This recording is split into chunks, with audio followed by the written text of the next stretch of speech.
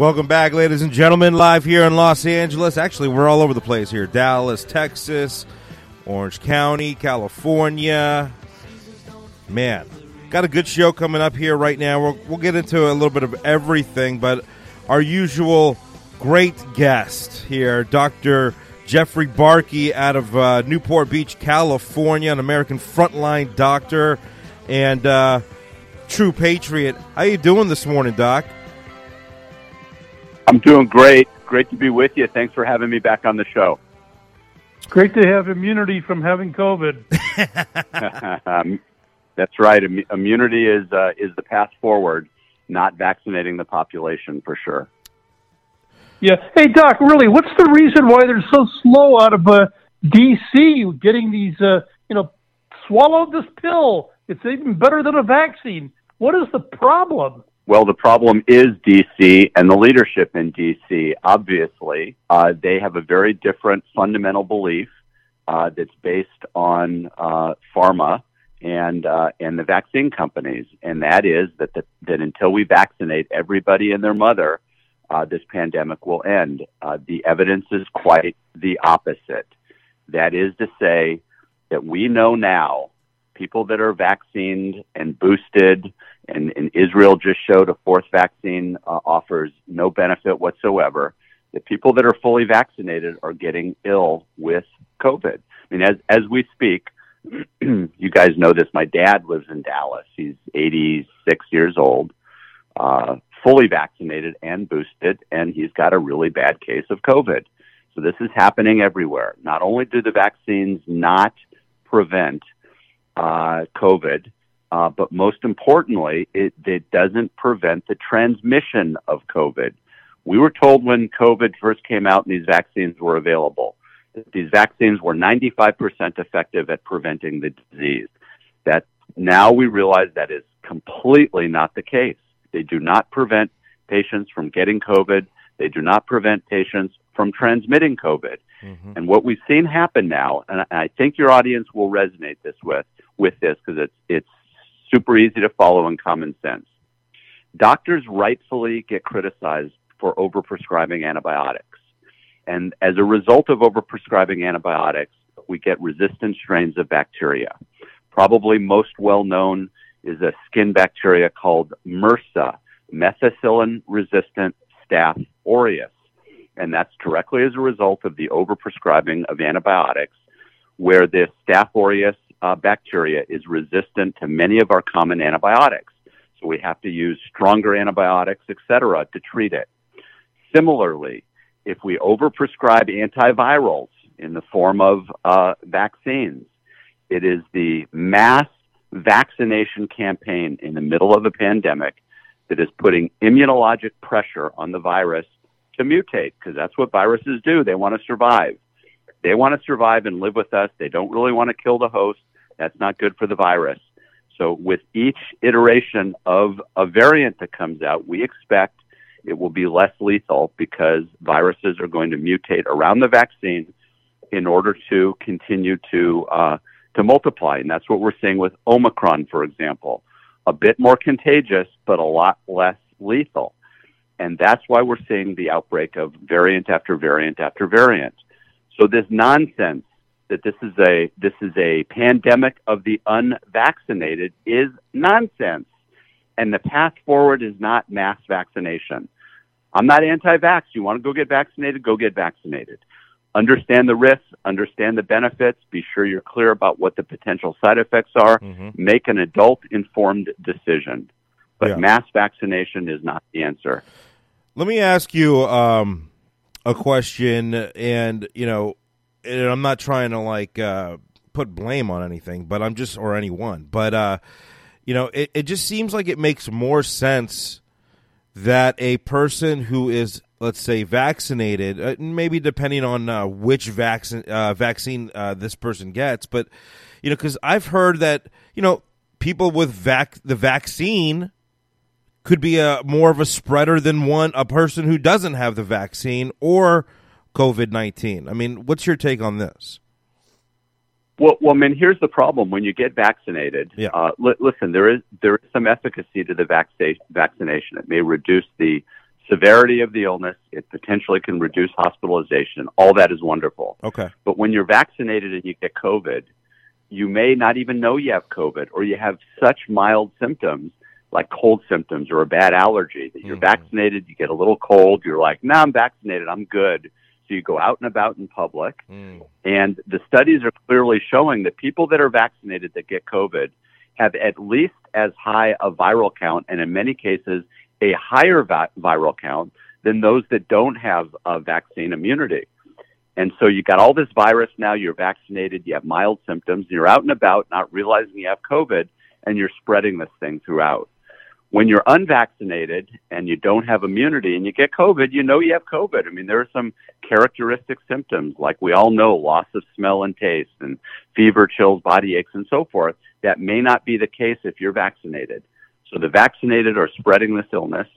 And the path forward, in my opinion, by the way, is early treatment. Nobody is talking about early treatment except a handful of docs around the country. And when I say early treatment, I mean you come down with COVID, you immediately start a nose or throat irrigation system with dilute betadine or hydrogen peroxide. I've got a recipe that I wrote for this. It's super simple. It's on my website, RX4Liberty, RX4FOR Liberty.com, under COVID treatment. 6 ounces of water, couple teaspoons of betadine or hydrogen peroxide, nasal squirt bottle, nose squirt bottle, squirt it up your nose, spit it out your mouth. If it burns, just dilute it more. And that kills the virus in the back of your nose and throat. If you did nothing but that and did it early, you could reduce the severity and duration of the symptoms. Mix that in with maximizing your vitamin D level, and we don't even have to talk about the controversial drugs, ivermectin, hydroxychloroquine, and so forth, although I still think those work, and I use them quite aggressively for early treatment. But if you put those aside and simply do a nose-throat irrigation system, maximize your vitamin D, you're going to be better off, and you don't even have to get controversial with some of those other meds. Yeah. Pretty incredible, I think, where we stand today in this world, not just here in the United States, but it's just, you know, when you go out now, you live your life, and you see a mix of certain people, and it's sad because, and I think I've been affected by this as well. I feel like everyone has now some sort of, we're living with fear, you know, and I never personally felt like this, where, oh my gosh, am I sick? Like I never, you know, we woke up one morning and, hey, you know, I felt like a little under the weather. Oh, maybe I have a little cold or something, but we never went nuts. Like, oh my gosh, what is this? I feel like everyone's living like this now, and this is sad, and I feel like it could be, and it seems like it was almost like this was supposed to happen, and this is not right. This is not how we're supposed to live our lives. No, you're right. You know, my podcast co-host, I've got our own little podcast called Informed Dissent on all the usual outlets. My co-host, Mark McDonald, who's a psychiatrist, he wrote this book that's wonderful. It's an easy read, short book called it's called United States of Fear: How America Has Been Overcome by a Mass Delusional Psychosis. And a delusion in psychiatry is a fixed false belief. And that's exactly what's happened. So we've taken this fixed false belief that we should be fearful of the virus. It's the most horrible thing ever. And the media and our unelected healthcare bureaucrats, Dr. Fauci and company, have been feeding us this fear over and over again. Yeah. So even my own patients that are relatively, calm, you know, they call up. They woke up with a stuffy nose, and they want to come in and get tested. Right. I have literally recommended now we stop testing. It's not doing anybody any good. Most importantly, you should not test if you don't have symptoms. If you're healthy, you feel good, there is no reason to be testing. Mm-hmm. I mean, think about it. Have you ever gotten a cold from somebody that doesn't have a cold? If you don't have symptoms, you don't spread the disease. Listen, Fauci told us this as well. There's little evidence to support the idea that there's asymptomatic spread of this illness. You spread this illness by coughing and sneezing when you're ill. You don't spread this illness when you feel well. even when you have symptoms, I don't need a test to tell me what to do. We're always taught in medical school, we don't treat test results, we treat patients. And so even patients, if a patient has a characteristic symptom of COVID, they have fever, chills, body aches, they've lost their sense of smell or taste, I don't need a test to tell me what to do. I'm going to treat them. And the good news about early treatment, it would be hard to harm somebody with any of these early treatments, be it ivermectin, hydroxychloroquine, et cetera. They're very, very safe. I'm looking at an Epoch Times article about a family that lost a battle in Florida, court battle, to try to force the hospital to use ivermectin. Then there's this ad pasted in here to show the disinformation. It's an ad by the U.S. FDA, Food and Drug Administration, and the ad is titled, "You are not a horse, you are not a cow. Seriously, y'all, stop. Using the drug ivermectin to treat COVID can be dangerous and even lethal." That's a lie. It's not dangerous, and it's certainly not lethal. I've had conversations with pharmacists just yesterday, pharmacists that refuse to dispense ivermectin. And I asked them, well, why not? And he says, well, listen, there's studies that show it doesn't work. I'm like, okay, well, can I give you my patient's phone number since you seem to know how to treat this, and you can treat them? Said, oh, I can't do that, doc, this, that, and the other. And he tells me that there's evidence that these drugs can be dangerous. And I asked him, how long have you been a pharmacist for? It's like 29 years. I'm like, awesome. Thanks for all the work you do. In your 29-year career, have you ever seen a single case of ivermectin toxicity or injury, and the same with hydroxychloroquine? And of course he says, well, no, but, I'm just a retail pharmacist. I'm not a hospital pharmacist. I'm like, come on, man, give me a break. These medications have been around for 50, 60 years. They're incredibly safe. And if you can get to patients early as part of a multi-drug protocol, sequential multi-drug protocol, it works. It's not the only thing we use. Yeah. But it's part of a multi-drug protocol. And I've treated hundreds of patients with COVID, all risk categories. And these products flat out work when we can get to patients early. Let me ask you a question, and this probably goes across the board, not even just when we're talking COVID, but when you let's say over medicate the body, maybe you take too many antibiotics or a certain type of drug on a consistent basis, does that kind of tell your body that maybe it's like it's getting used to the medicine, where maybe you should just treat yourself with certain types of medicines or antibiotics when you get sick, as opposed to maybe taking it more regularly? I've heard that you can take let's say like an ivermectin or something on a more regular basis. What's the difference, and how does that affect the body? Because I don't know. Sometimes I've heard, well, you can't take antibiotics when you don't have if you have a virus, because it only works when you have a bacterial infection. So how does that work? And maybe we can educate some people listening right now. That's a good question. There are some protocols for prophylactic use of ivermectin, hydroxychloroquine to try to prevent the illness. And early on, when we really weren't sure and the lethality of the illness was higher, I get why we were doing that, and I did that as well. Mm-hmm. I'm really no longer doing that. And the reason why I'm not doing that is basically exactly what you said. I don't want people on chronic antiviral therapy. And it changes the gut biome when you start putting ivermectin, hydroxychloroquine, and other stuff in your system every single day or weekly.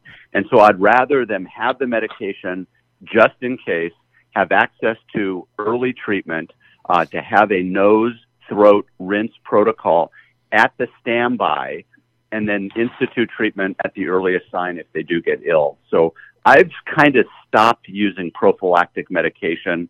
There may be an occasion to do it if somebody's in a very high-risk group and they're out and about, they're at a party or what have you, and they're worried about exposure, then maybe I'll do that. Mm-hmm. But just for the average person, I don't use prophylactic ivermectin or hydroxychloroquine anymore.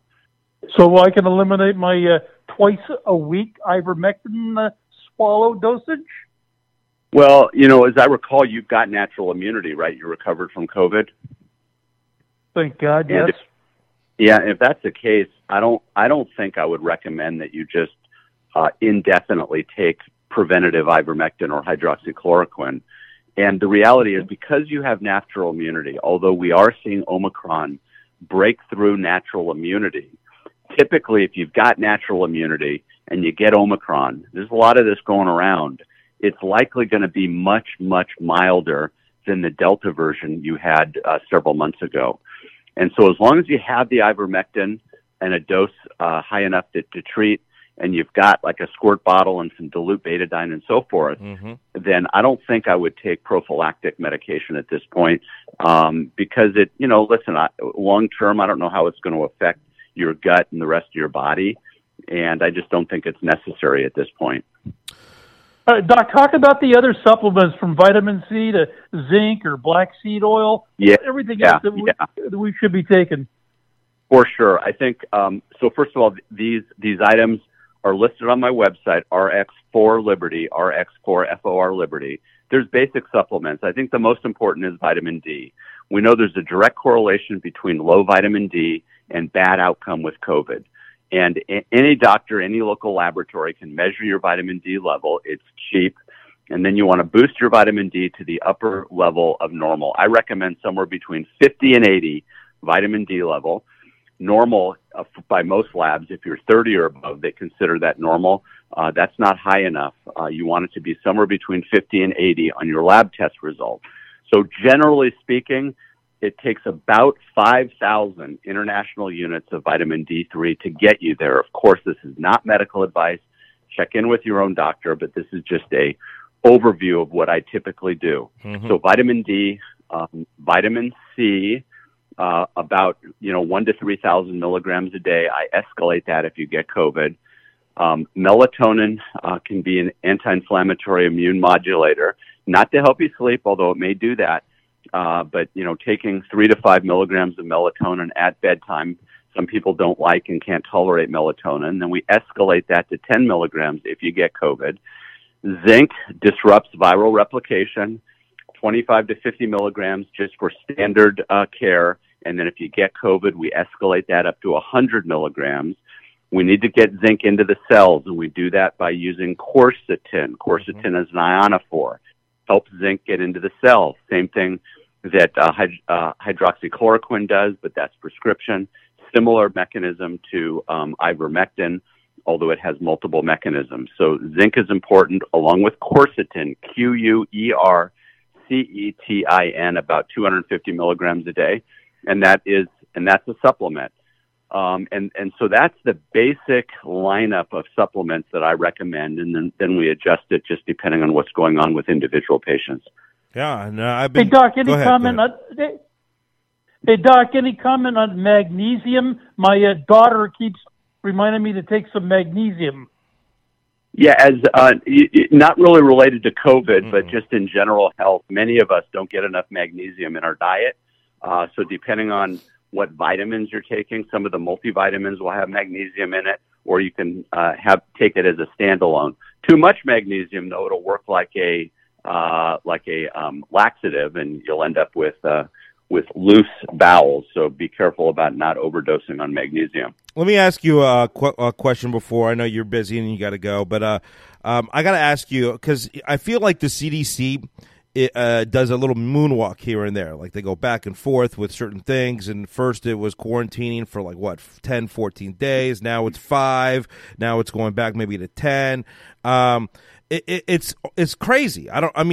So what's your opinion, or where do we stand now with quarantining or waiting for I feel like these parents are waiting for their negative tests on their kids or whatever, and it could take a month. They're saying, some doctors, because that's just the way it is. But talk about that. Yeah, it's a good question. A lot of these quarantine rules really aren't rules for individuals; they're for institutions. So schools will have their own rules. If somebody tests positive, how long do they have to be out for, and do they need a negative test? And various employers. You're right about the moonwalk, but the reality is the CDC should be doing a perp walk. They're so conflicted that it's hard to even take them. Let's remember that about 50% of the funding of the CDC and the FDA come from the industries that they're supposed to be overseeing, and that is the pharmaceutical industries, including the vaccine industries. It never used to be that way. The CDC and the FDA should be funded 100% from taxpayer money. They should be working for us, not for the pharmaceutical companies. But yet here we are. It would be like, the EPA, Environmental Protection Agency, getting funded by big oil, right? We would never tolerate the oil companies funding the EPA, but yet we're tolerating pharmaceutical companies funding the CDC and the FDA, and that needs to end, in my opinion. Yeah, pretty slim. Before we go to break, and one last question for you. And first of all, I do want to promote, obviously, not only RX for Liberty, but, of course, your book as well. But right now, at this point in time, why are they calling it a vaccine? I mean, I thought that vaccines were to eliminate or basically prevent someone from getting something, like polio and chicken pox. I can go on and on. Why aren't they just calling this like more of a therapeutic or something? Well, you're absolutely right. It's not actually a vaccine by definition. It should be more of a biologic therapeutic. We do know that vaccinated people have reduced symptoms, generally speaking, lower risk of hospitalization. All that is true. Of course, you need to balance that with the potential side effects of vaccines and vaccine injuries. Just go to the VAERS website. VAERS, Vaccine Adverse Event Reporting System. This is a website run by the FDA and CDC that's documented somewhere over 19,000 deaths and hundreds of thousands of injuries from the vaccine. So it's a biologic therapeutic. It is not sterilizing, meaning it doesn't prevent infection and it doesn't prevent transmission. It has a role to play, but the role isn't ending the pandemic. The role may be just to protect really high-risk people. The way to end the pandemic is make wide access to early treatment to everybody. Stand on top of the rooftop, Dr. Fauci, with your bullhorn and talk to people about early treatment. Basic, cheap, effective early treatment. We need to make that available to as many people as possible and stop this nonsense about vaccinating the population, a pandemic of the unvaccinated, and then requiring completely useless masking of our children and adult population. That's not the path forward. There you go. Dr. Jeffrey Barke out of Orange County, California, Newport Beach in particular. How do people learn more, especially, and I know you're all over social media as well. Yep. RX for Liberty is, at RX for Liberty is my Instagram handle, and my website, rxforliberty.com. There's access to a book I wrote, 5th edition coming out, COVID-19, A Physician's Take on the Exaggerated Fear of Coronavirus. And there's information about supplements, about how to get telemedicine from a variety of groups that do that around the country. Be prepared, not scared is my message to your audience. You do not need to live your life in fear. Educate yourself, have access to early treatment, and you've got nothing to worry about. Doc. Hey, thanks for joining us, Doc. Yep. Thank you. Thank you, boys. Great being with you. Let's do it again soon. Sounds like a plan. More to come live right here on Living the Good Life show, coast to coast. We'll be right back.